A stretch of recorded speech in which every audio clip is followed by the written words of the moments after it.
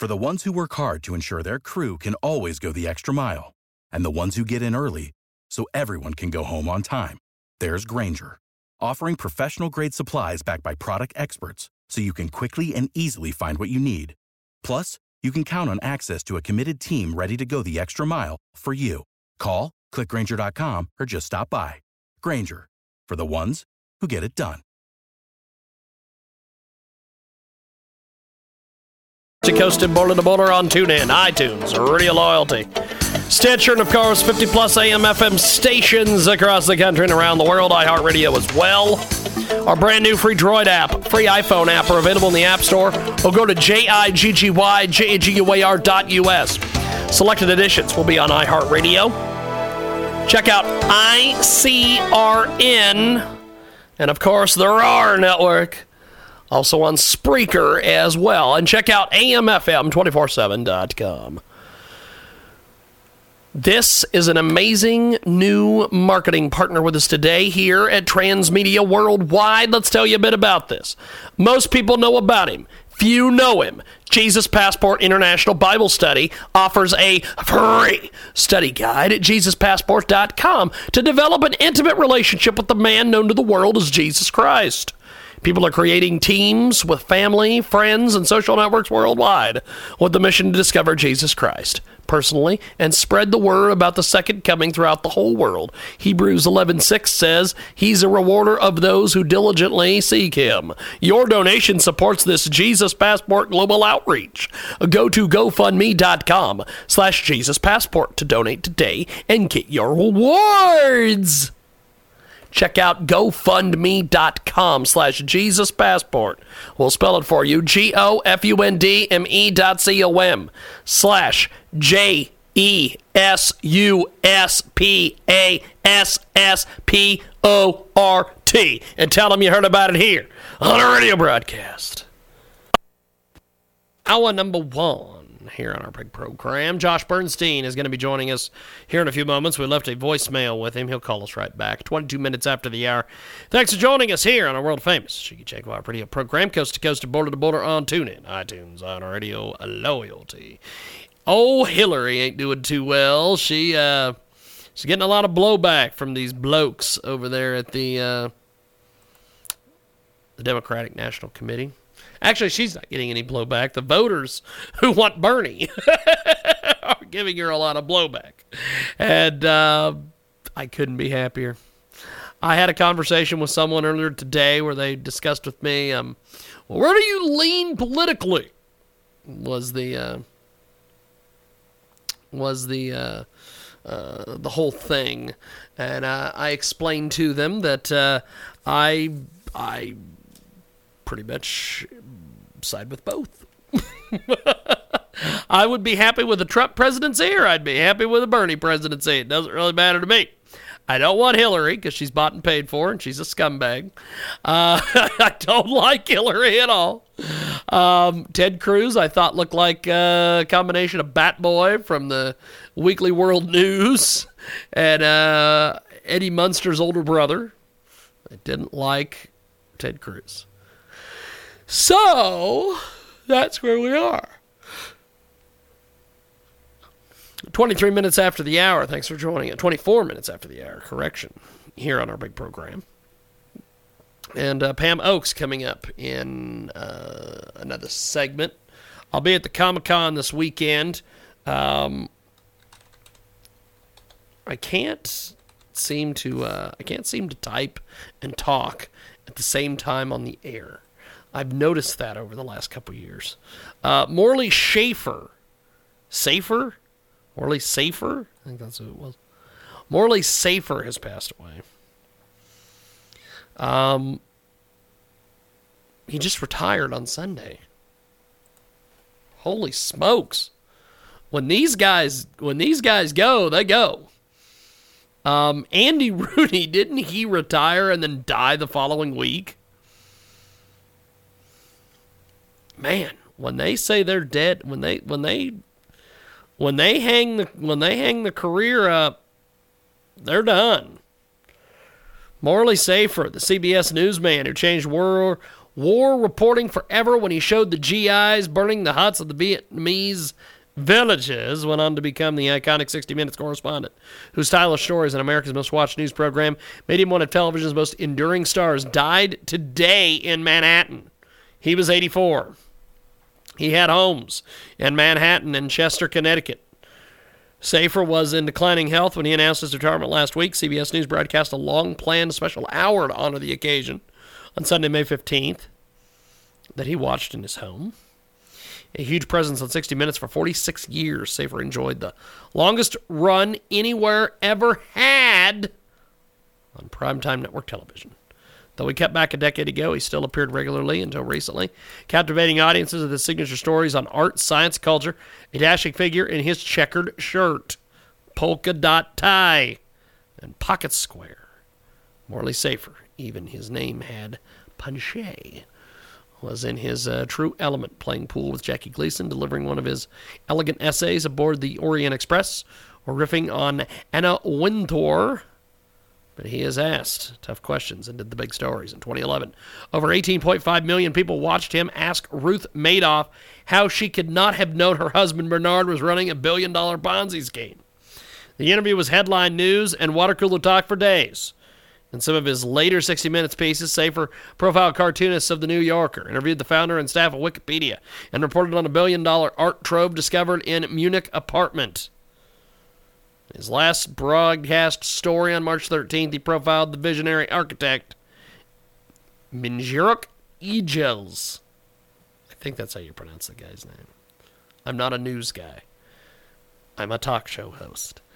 Morally was one of the most important journalists in any medium ever, said CBS chairman and CEO Leslie Moonves.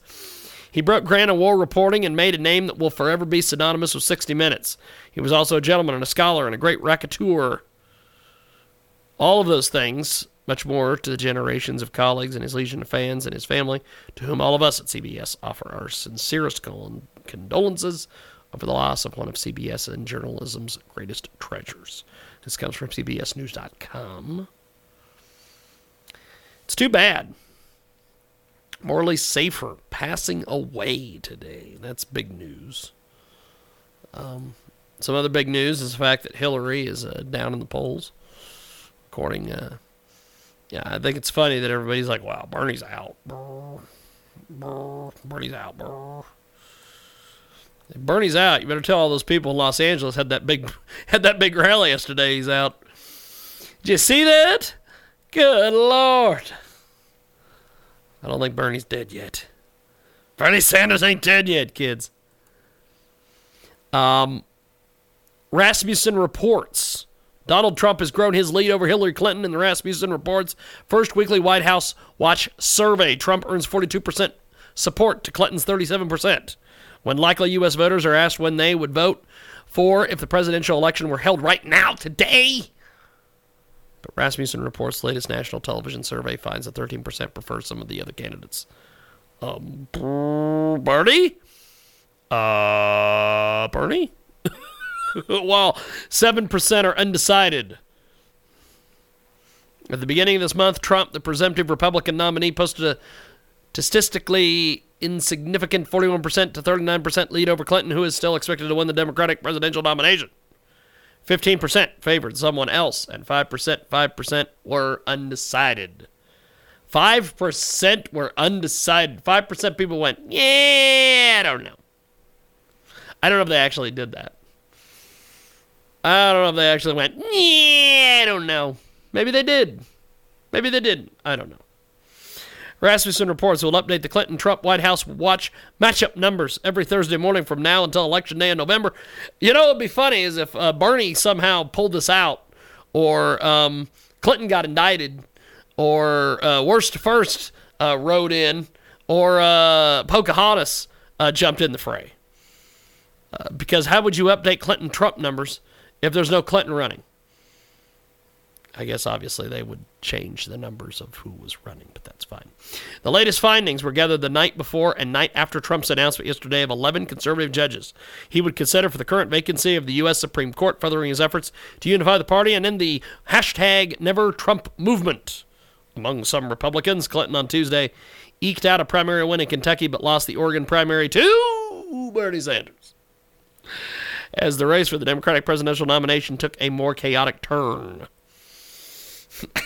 she's everybody and the brother is like, Clinton 37%, Trump 42%, but yet she lost a primary. Clinton says there's no way I won't be the nominee, according to thehill.com. There's no way I won't be the nominee because the New World Order's already said that I'm going to be. I had that big meeting with the Rothschilds, and they said that I'm going to get the nomination. Hillary Clinton thinks the race for the Democratic nomination is all but over, telling CNN Thursday, no way she won't be the party's presidential nominee.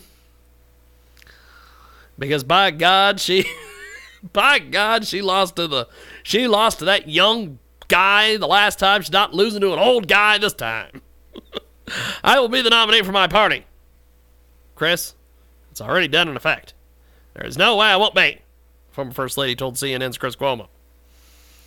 Clinton called her delicate lead over rival Bernie Sanders insurmountable. Said she expects him to unite behind her and rally his supporters to take on Donald Trump once she clinches the nomination. I got news for you. It's probably not going to happen. Because as we've talked about on this very program several weeks ago, there's been phone calls. There's been phone calls from the Bernie Sanders camp to Donald Trump saying, hey, if Hillary Clinton screws us out of this nomination, we're going to get our supporters to vote for you. When I came out and withdrew and endorsed Senator Obama, about 40% of my supporters said they would never support him, so I worked really hard to make the case. As I'm sure Senator Sanders will. What interviews have you heard him say this? Whatever the differences we may have, they pale in comparison to the presumptive nominee of the Republican Party. What? Okay, whatever. She made the comments at increasing fury between Sanders supporters and the Democratic Party that have sparked fears among Washington Democrats at whether the party will come together around Clinton. I got news for you, they won't.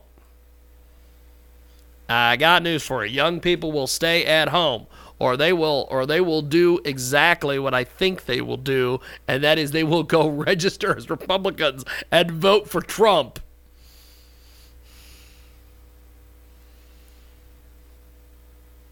What's going to happen, kids?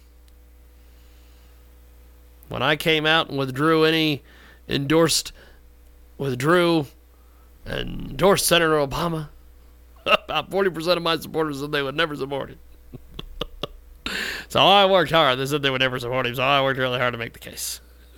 I'm sure you did. That's why you're the one that brought up all the birther talk and said you didn't know President Obama was born in this country. Thank you for that, Hillary Clinton. Because then for 4 years, I had to read all these stories on TV and radio and stuff about, I don't know if he's a born U.S. citizen, bro. Tensions erupted at the Nevada State Democratic Convention over the weekend as supporters of Sanders shouted Clinton supporter Senator Barbara Boxer off stage. Well, you should. I don't like Barbara Boxer. She's a mafia type. The Sanders backers were angry that petitions they'd presented for rules changes to the convention was not considered. The chairwoman of the Nevada Democratic Party received death threats and obscene messages on her voicemail from people angered by what had happened. I always like these obscene messages. What were the obscene messages? Did somebody call up and say, you mother? But, with that, we're going to go to the phones. I believe this is Josh Bernstein on the line. How are you, sir? I am doing great. How are you doing? Pretty good, actually. I was just sitting here talking about this story from thehill.com that good old Hillary says that, and I love this quote, when I came out and withdrew and endorsed Senator Obama, about 40% of my supporters said they would never support him, so I worked really hard to make the case. I'm sure Bernie Sanders will do the same. Right. I'm not a fan of Hillary. I don't understand why. I understand why she's still there, because you got everybody from the Rothschilds to the Koch brothers to George Soros. Everybody and their brother want Hillary Clinton as their nominee, because it's going to be business as usual, and they all know that if Bernie gets in there, they're not gonna. He's not going to play ball like Hillary will play ball. What do you make of the fact that Hillary keeps telling everybody, "Oh, there's no way that I won't be the nominee"? She's losing primaries like nobody's business. She lost one the other night. Yeah. Right. If the Sanders campaign can get the superdelegates to get nervous and start peeling off some of the superdelegates, then the best case scenario would be a contested convention. I find it amusing that the Republican pundits out there that couldn't predict a rainstorm in the Amazon, as far as I'm concerned, got it all wrong. Trump will never hit 1237. Meanwhile, he's going to pass 1,400, maybe 1,500. But anyway, they all said 3 months ago, and I should say that I said 3 months ago, in February, I have proof of it, that you've got a better chance of seeing Barack Obama reading the Constitution in Sunday church than seeing a Republican contested convention. That went against everybody. Everybody is saying it's crazy, it's going to be a contested convention. No way it's going to hit 1237. The Republican pundits out there should have been paying attention to what's going on in the Democrat Party instead of what's going on in the Republican Party, because the Democrat Party, at least at this point, looks even more fractured. Now, I just saw a Rasmussen poll that showed Trump up 5, but it showed, this is the scary part, it showed Trump only getting 76% of Republican support, but Hillary Clinton only got 72% of Democratic support. 13% of Democrats said that they would vote for Trump, and 9% of Republicans said that they would vote for Hillary or stay home. That is astronomical. Mitt Romney, when he finally came to the end in 2012, had 89% support of Republicans. Trump has got to get somewhere close to that number, and then also hold 13 to 18% of Democrats in order to win. We've got Josh Bernstein with us today. You see him each and every week on the Josh Bernstein Show. And Josh, another issue here is this whole polling that says that Trump is beating Clinton, which I'll tell you, if they nominate Hillary Clinton, you've said this on many occasions, if they nominate Hillary Clinton, it's over, and Donald Trump's probably just going to sweep this whole thing. What exactly is going to happen here the next couple weeks? Is the FBI ever going to indict her, or is that just trying to make all the conservatives and all the libertarians go, oh my God, there's hope? Well, that's a good question. I've talked about this at length, and for me, the fact that Comey's being pressured by the Obama administration, and let's not forget Valerie Jarrett, more than likely was the leak to the press about Emailgate. I can't guarantee that, but if I was a betting person, I would bet the farm, the cow, the wife, the horses, the carriage, and everything else that goes in it, that she was the leak. I know Valerie Jarrett and the Obama administration right now are taking precautions and making sure that they are kept at a distance in what's going on with the FBI investigation. They're obviously keeping an eye on what's going on, but they're making sure that the administration is kept out of this and making sure that they don't be brought down with this investigation. However, if this is an independent investigation, Comey is allowed to do his job the way he's supposed to do it. I believe it leads directly to the largest money laundering operation in U.S. history, which is the Clinton Foundation.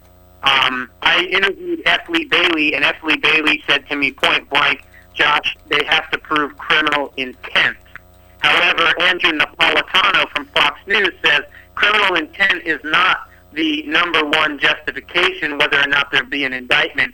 He said that gross negligence could also be used. So, I don't know. It's really just kind of up in the air. I get nervous that they're trying to get this investigation under wraps and completed early, because to me that says that someone's been threatened, someone's been paid off to say, let's get this thing behind us so we can get the Democrat Party back together again and then go out and beat Donald Trump. That's what I worry about. So for me, if there is an indictment, I hope it happens, 5 or 6 days before the November election. We've got the fabulous Josh Bernstein with us today. You see him each and every week on the Josh Bernstein Show, and Josh has been all over Newsmax TV as well as some of the other different television networks, and he's been talking about the current election, and I'm glad we've got a chance to chat with him today here on our big broadcast. And moving into this election and seeing a lot of the folks around the world are not real happy with with the possibility that Donald Trump might become president. Mexico has threatened war, which I think is just ludicrous, and the Middle East has got all sorts of problems with the Trumpster. What do you make of all these countries all of a sudden going, we're not going to be in the Trump business? Well, I think it's fear. I think it's fear that they can't control him. They can't pay him off. They can't send, $25 billion to his foundation in order to pay off world leaders. So I think that there's a lot of fear involved with the international world. And you know what? Fear, when our enemies fear us and even our allies respect us more and are a little nervous about us, we're in a better position. We're in a more stronger position. I like the fact that all these countries right now are nervous about Donald Trump because they know that, like Reagan, they're not going to be able to push over like they did with Obama and with Carter. We've got the fabulous Josh Bernstein with us today. You see him each and every week on the Josh Bernstein Show, 42 minutes after the hour. And as we wrap up here with you, Josh, what can we expect to see on the television program this week? Well, a couple things. Number one, I actually called for something that nobody in the entire media has called for, and that is for Donald Trump to reach out to private landowners on the southern border and start building the fence now. Show that he's not all talk and no action. I believe it would unite the party almost immediately. It would show the people that he's serious about his commitments, and it can be done because when Michael Chertoff, the former Department of Homeland Security Secretary under George W. Bush, reached out to over 600 landowners in Texas on the southern border, 2/3 of them said you couldn't build the fence fast enough. They're being overrun with smugglers, with coyotes, with drug dealers, cartels, you name it. They would be right for it. And even if he just started it and even got a couple of miles, didn't even have to finish it, it's the symbolic nature of him doing it that would be enough for him to completely wipe it out in November and be the next president. But also I want to just say that I'm a proud spokesman of AMAC, the Association of Mature American Citizens. And for anybody that doesn't know who they are, they're the conservative alternative to groups out there like AARP. Please check us out at amac.us, www.amac.us, or call toll-free 888-262-2006, 888-262-2006. Tell them that you heard Josh Bernstein, their national spokesman, on the Jiggy Jaguar Show. We'll even give you a free membership. That's right, a free membership, amac.us. Good stuff. I always appreciate your commentary and everything, and we'll talk to you next week, my friend.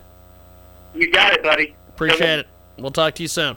Josh Bernstein with us today. Pam Oakes coming up on our big program.